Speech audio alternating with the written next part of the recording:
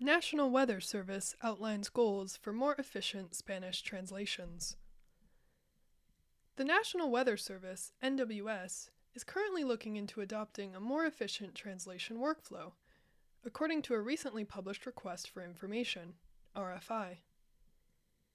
In the RFI, the agency outlined its plans to adopt machine learning technology that can be used to help disseminate information about major weather events, such as hurricane warnings and other forecasts, to a Spanish-speaking audience.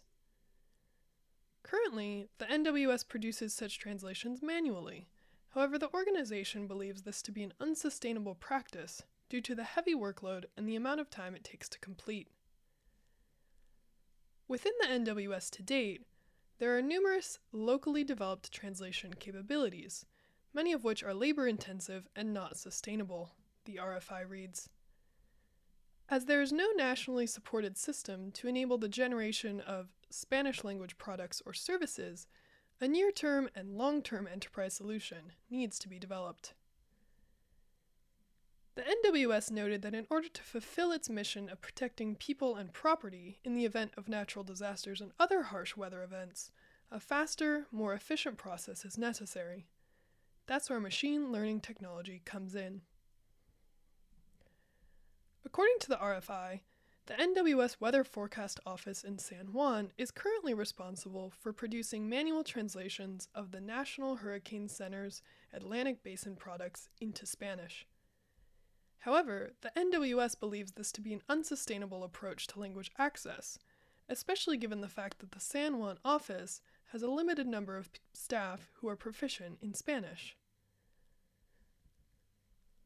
The NWS Office of Central Processing put out the RFI on December 6th, requesting information on machine learning and other types of technology that can be used to streamline the process of translating weather-related information, from forecasts to hurricane warnings, into Spanish.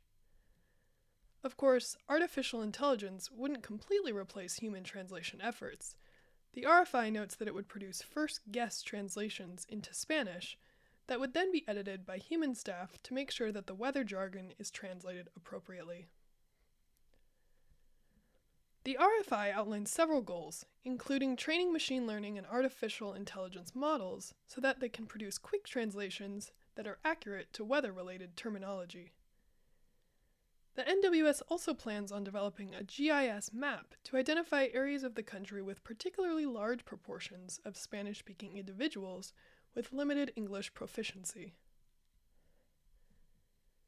The current RFI only focuses on improving the translation workflow for Spanish, which is the second most widely spoken language in the United States. However, the NWS noted that improving the workflow for Spanish will lay down the groundwork for producing better, more efficient translations into other languages spoken throughout the country and its territories, specifically Samoan and French.